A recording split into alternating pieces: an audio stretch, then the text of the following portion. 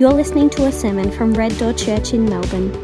For more information, go to reddoorchurch.com.au. I wonder if you've ever experienced an undeserved second chance.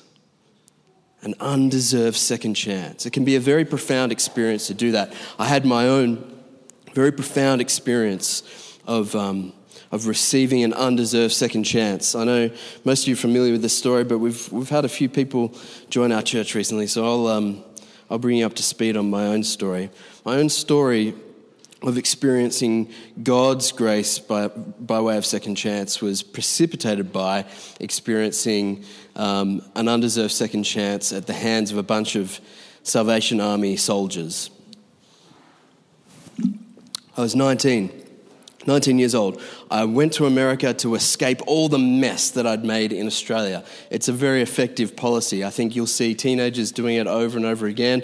There's a long history to this. They say they're trying to broaden their horizons. What they're really doing is escaping the mess that they've made for themselves, all right? Let's just be clear about that. And that's exactly what I was doing. I went to America to do that because they would give me a visa and a place to live.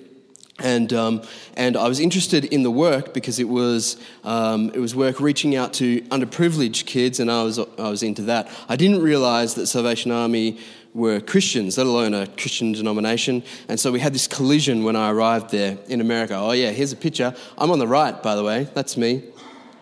And there's Tupac and Biggie before they.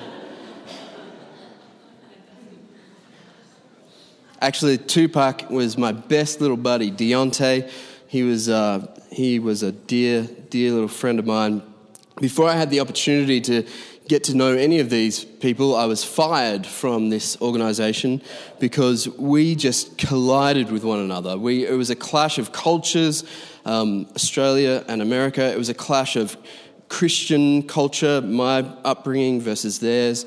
It was just a huge collision. I won't go into the details, but I was fired. And then as I stayed around for a week as they tried to organise me to be shipped off to a Jewish camp. I probably had more in common with those guys than these guys at that time. But during that time, God really showed up and moved in some very, very profound ways in my life and in the lives, actually, of the people who had fired me. And we had a sense, very strong sense, that though we didn't know what he was doing something in this. And so I was extended by them a second chance. And that really, without that, I don't think I would be here right now. I may not be a Christian, and this is how life works. Often our entire kind of existence hinges on these key moments, and for me, this is one of those key moments. And to this day, I kind of get a bit emotional when I think about the fact that I was given this, frankly, undeserved second chance. And it wasn't just a second chance given to me by the camp, but actually that was just kind of a foreshadowing of the second chance extended to me by God himself. All of this happened in the space of a couple of weeks, and it completely changed my life forever. The book of Zechariah is long. It's like a minor prophet with an asterisk, as Jimmy just told you. It's 14 chapters. It's not just long, it's hard to understand. Most of this book I still don't really get it, all right? So we're all in the same boat if we're not getting this book in its entirety this morning. But I think the big idea that Zechariah wants to communicate is that our God is a God of second chances. If you remember last week, Haggai was prophesying about 18 years after the return of the Israelites from Babylon to Israel, return of the exile. The Persians have come and destroyed Babylon and let them go back to Israel. Zechariah is around the same time, about 20 years. In fact, exactly 20 years. We can date this book to the month because of the context that he gives us. And 20 years after the exile, he is prophesying to the people, and what he wants them to know and what he wants us to know is that though we might doubt our worthiness before God, though we might doubt whether he could ever forgive us for the things that we've done, God is faithful even when we are faithless. So there's the big idea, all right? You're not going to get much more than that this morning, but we're going to make our way through this book and I'm going to pull some stuff out of it and see if God can't remind us this morning of this most beautiful good news of the gospel. So Zechariah 1:1, why don't you have a look at it? As with all of the minor prophets, we get introduced to the main protagonist in chapter 1, verse 1. It says, in the 8th month, in the 2nd year of Darius, the word of the Lord came to the prophet Zechariah, son of Berechiah, son of Iddo. Excuse me, I'm going to have to do this every now and then. Zechariah, known most famously because he's the longest-winded prophet. And he doesn't just write a lot, but he writes a lot about what he writes, okay? And it's not entirely his fault because much of what he's writing, well, we know everything that he's writing is coming from God, but much of it is being dictated to him by an angel who is giving him these visions. And these visions that we're about to look at are difficult to understand. I promise you, I still don't get them entirely. But they're not just difficult for us in our context, they were difficult for Zechariah, all right? You'll notice throughout these things that the angel that God is speaking through keeps saying to Zechariah, are you sure you got this? Like, this is pretty weird. Are you getting it? Are you getting it? Like, he's aware that this is difficult to understand. And as with most visions in the Bible, there's a lot that we don't get immediately and a lot that needs to be teased out. Here's the 8 visions for you. I've written down just their kind of main titles from the Bible. This takes up most of chapter 1 through to chapter 6. And there's 8 visions. Some of them we can interpret because there are other similar visions in the Bible that help us interpret these. Some of them we can interpret because of the historical context that he's in. I don't have time and nor the understanding, frankly, to take us all the way through here. But I found a really good, succinct, big picture summary of these 8 visions from a guy named Mark Dever. And he said this: the 8 visions present a picture of the whole world at peace under the rule of God's anointed priest and king. So you read all through those 8 visions, and if you distill it down, that's basically what you come out with. A picture of the whole world at peace under the rule of God's anointed priest and king. You can see why this speaks so clearly to the people of God who have been through the ringer in terms of their own political history, both kingdoms destroyed, both kingdoms exiled, now returned, trying to figure out how do we get this thing going again? How are we going to govern this whole thing? Is the temple that important anymore? Does God still want to dwell with us? All of this in the midst of their tumultuous background makes sense, but I think for us, if we're going to be honest, if any of us is brave enough to read the news anymore or to watch it, this vision is a compelling one for us as well. We have learned in recent history that the world is not at peace, and we have learned in recent history that we can't put our trust in human rulers. There is no Messiah coming to save us in a political sense.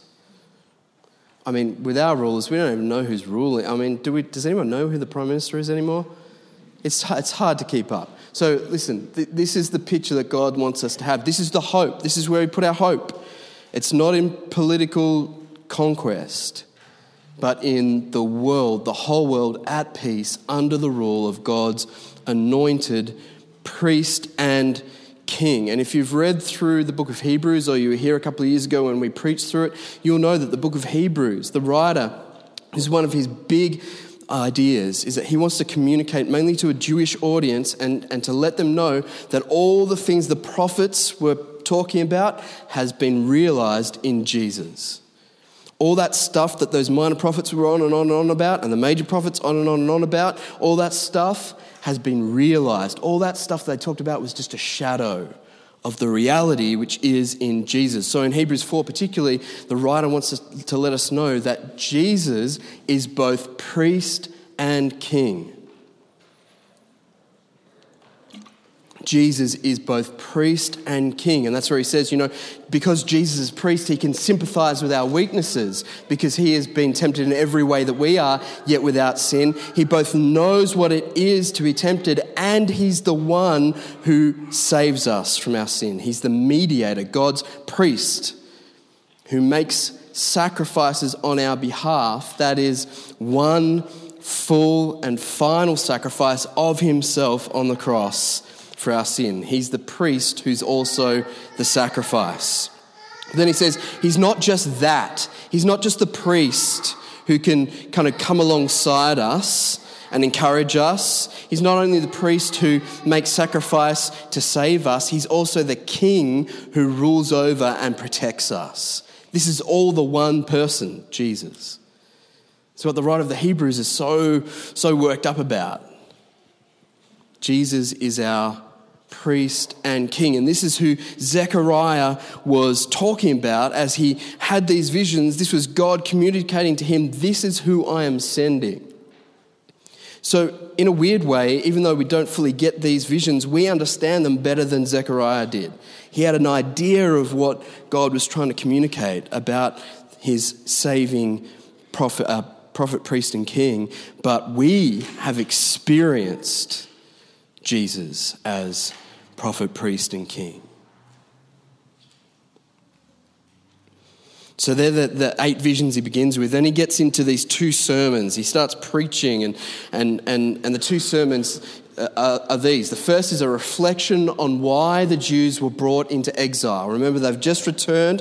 This is a reflection on what has gone before and why it happened. The second looks ahead to the future deliverance that God will grant his people.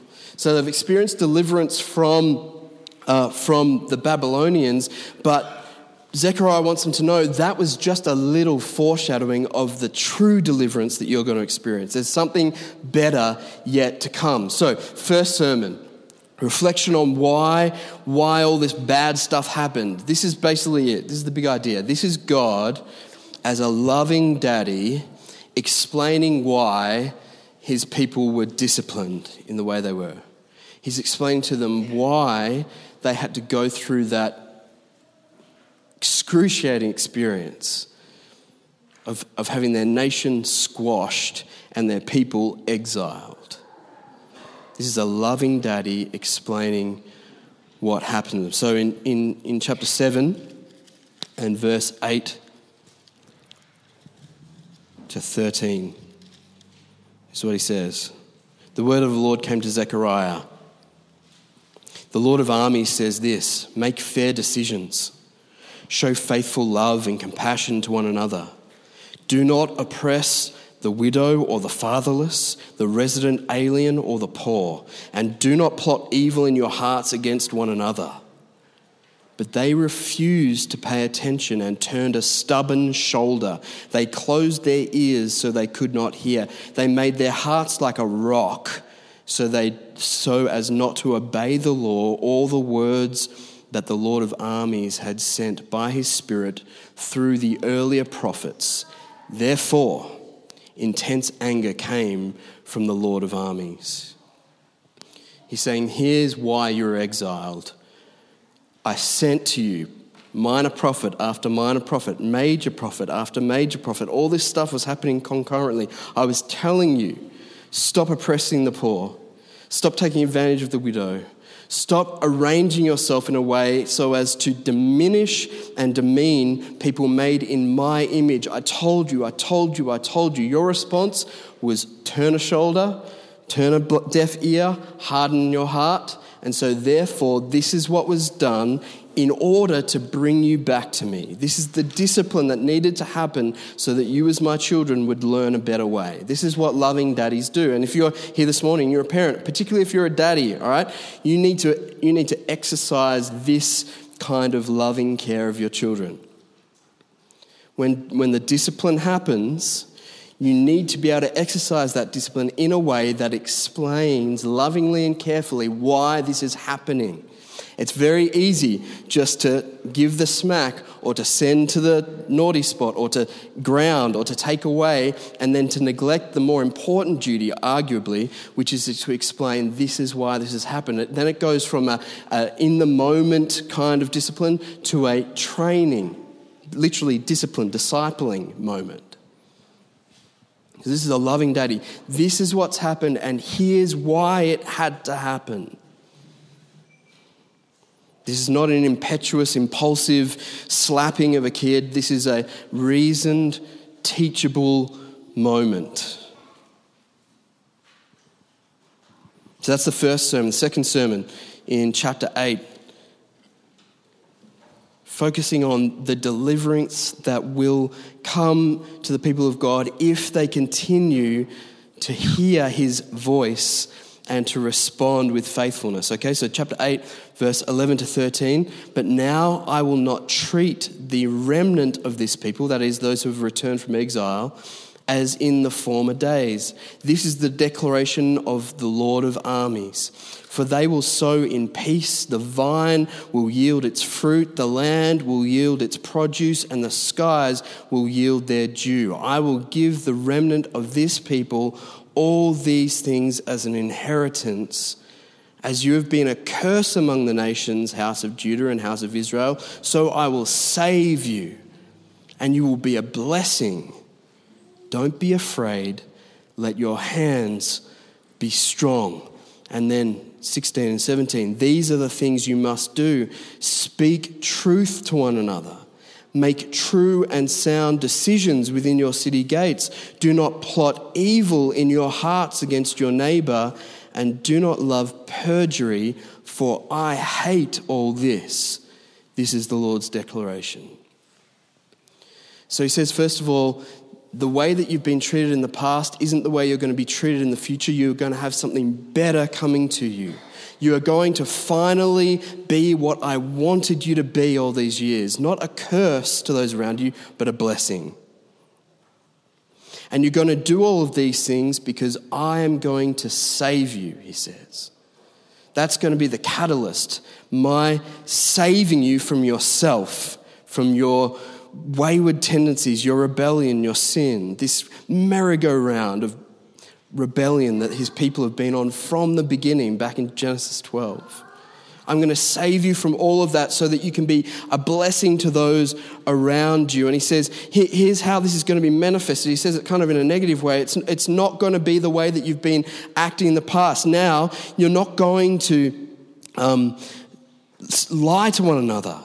You're not going to make foolish decisions in the city, that is political decisions. You're not going to plot evil. You're not going to love perjury, that is defying the law, lying to the courts in order to get other people in trouble. You're not going to subvert my just rule of this nation anymore. Why? Because the whole world is going to be at peace under the rule of God's priest and king.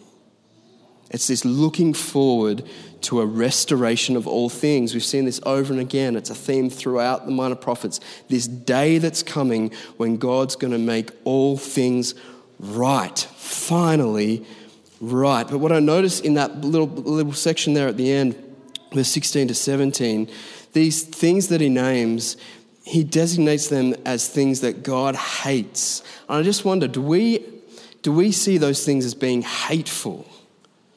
Like if God hates them, then it's good to hate them. Do we hate those things?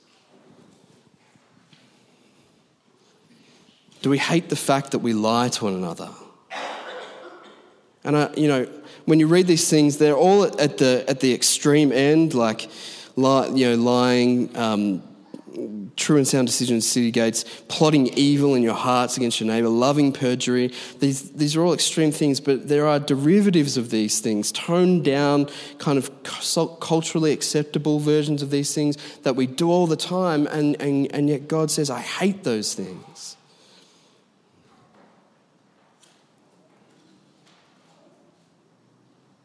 I think the reason that he hates these things is because when they manifest themselves in a culture, they lead inevitably to some of these patterns of behaviour that that really characterized the people of Israel over these past couple hundred years, like the oppression of the poor, like the disregarding of widows and orphans, like these patterns of behavior that diminish the divinity of people. That is, they take people made in the image of God and turn them into objects or resources. These are sort of the besetting sins or the gateway drug sins of people who end up ruining God's mission for his people. That is, that they will be loving, that they will be kind, that they will be just, that they will be a blessing to the nations around them. So just mark those. That verse 16 to 17, I believe that is at root.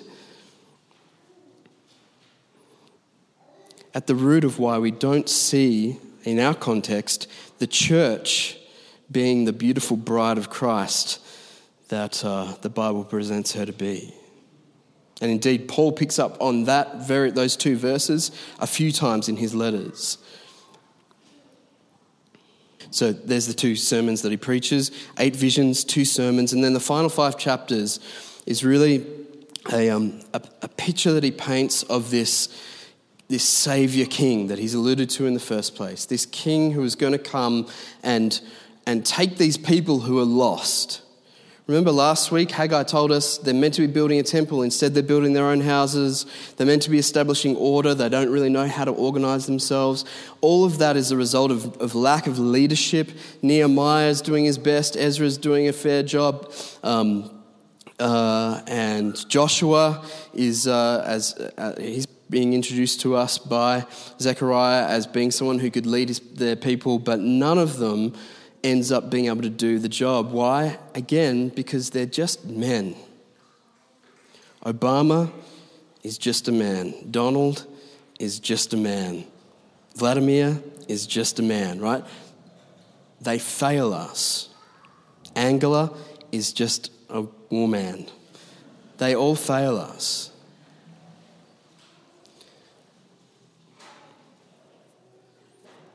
So Zechariah wants to say, there is someone coming who is more than just a man, who is going to establish this final and full peace. And he introduces us to him in a familiar passage, maybe not familiar from Zechariah, but perhaps from elsewhere, in chapter 9, verse 9. He says, "Rejoice greatly, daughter Zion. Shout in triumph, daughter Jerusalem. Look, your king is coming to you. He is righteous and victorious, humble and riding on a donkey, on a colt, the foal of a donkey." And we're familiar with that passage, aren't we, from Easter, particularly from Palm Sunday. We're going to get into this next year. We're going to be working through the book of Mark from the beginning of February up to climaxing on Easter Sunday in April. We're going to be doing 16 chapters in 14 weeks. And we're going to see right at Palm Sunday, we're going to see this passage. Matthew's the one who, as the writer to the Jewish Christians, went into the most kind of detail in this. And he says in chapter 21 and verse 5, he says, "Tell daughter Zion, see your king is coming to you, gentle and mounted on a donkey and on a colt, the foal of a donkey." That's a direct quote from Zechariah. And when Matthew saw Jesus entering Jerusalem in that fashion, on a donkey, he saw this fulfillment. He got it. He knew this is who Zechariah was talking about, that prophet king who is coming to establish peace for all time. This is Jesus. And then Zechariah goes on. He's not this guy. He's not just a prophet king. He's not just a king coming to save us, entering the city on a donkey. He's also a suffering servant. So in chapter 12 and verse 10, he says this, "Then I will pour out a spirit of grace and prayer on the house of David." This continuing theme of second chances. "I will pour out a spirit of grace and prayer on the house of David and the residents of Jerusalem, and they will look at me whom they pierced. They will mourn for him as one mourns for an only child, and weep bitterly for him as one weeps for a firstborn." And John, seeing Jesus crucified on the cross, pierced, hands and feet and side. He saw that image of Jesus on the cross. And in chapter 19, he says this: when they came to Jesus, they did not break his legs since they saw that he was already dead. But one of the soldiers pierced his side with a spear, and at once blood and water came out. He who saw this has testified so that you may believe. That is, he's saying, I was there. I saw this with my own eyes. His testimony is true, and he knows he is telling the truth. For these things happened so that the scripture would be fulfilled. Not one of his bones will be broken. And also another scripture says in Zechariah, they will look at the one they pierced. John saw Jesus die on the cross, and like Matthew, he said, this is who Zechariah was talking about. This is the prophet king. This is the priest king. This is the man who was going to come, who is going to bring peace, lasting peace on earth. And even as they see him die, they get it.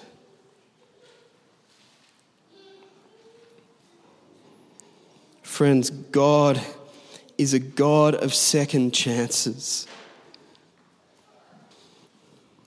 But that second chance that God extends to us, that invitation, it was not cheaply bought. It's not a cheap invitation. It's not written on the back of a napkin.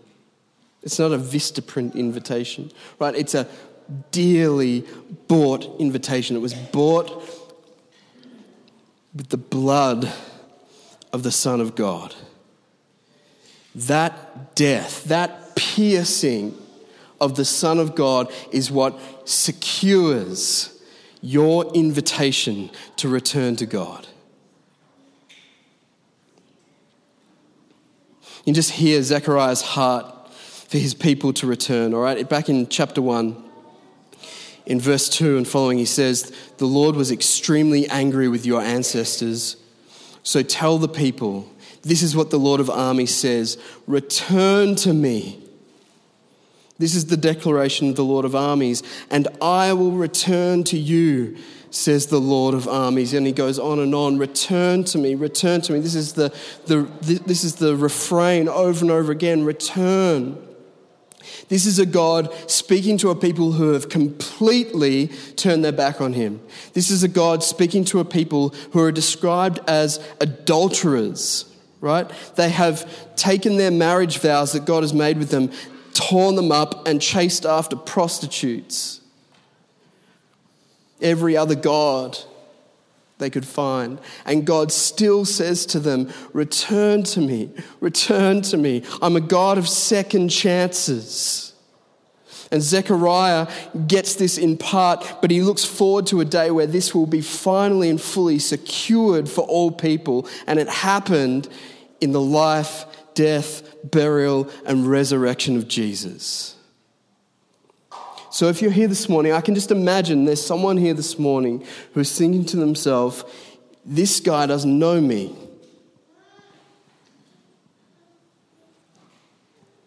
I get that God is a God of second chances, and he's willing to extend those chances to church people, good people.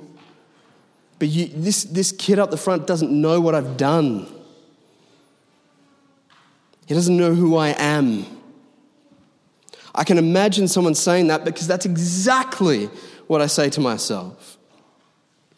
That was my main thought as a 19-year-old kid when I was extended this mercy of God, first from the camp and then from himself. That was my main thought. If only I hadn't done these things, then I might be able to accept this gift. And nearly 20 years later, I still think that. When I'm faced with the reality of my sin and how far I've fallen from the glory of God. My main thought, as I try and gather myself up in repentance and confession, my main thought is, if only I wasn't this bad.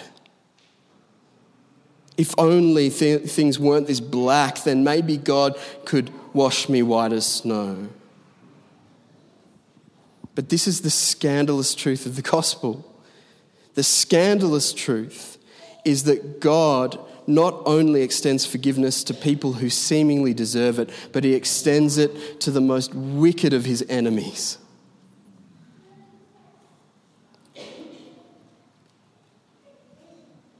One of the most profound experiences I had in that week as I came to terms with God's extension to me of second chances was reading in the Gospel of Luke, Jesus on the cross,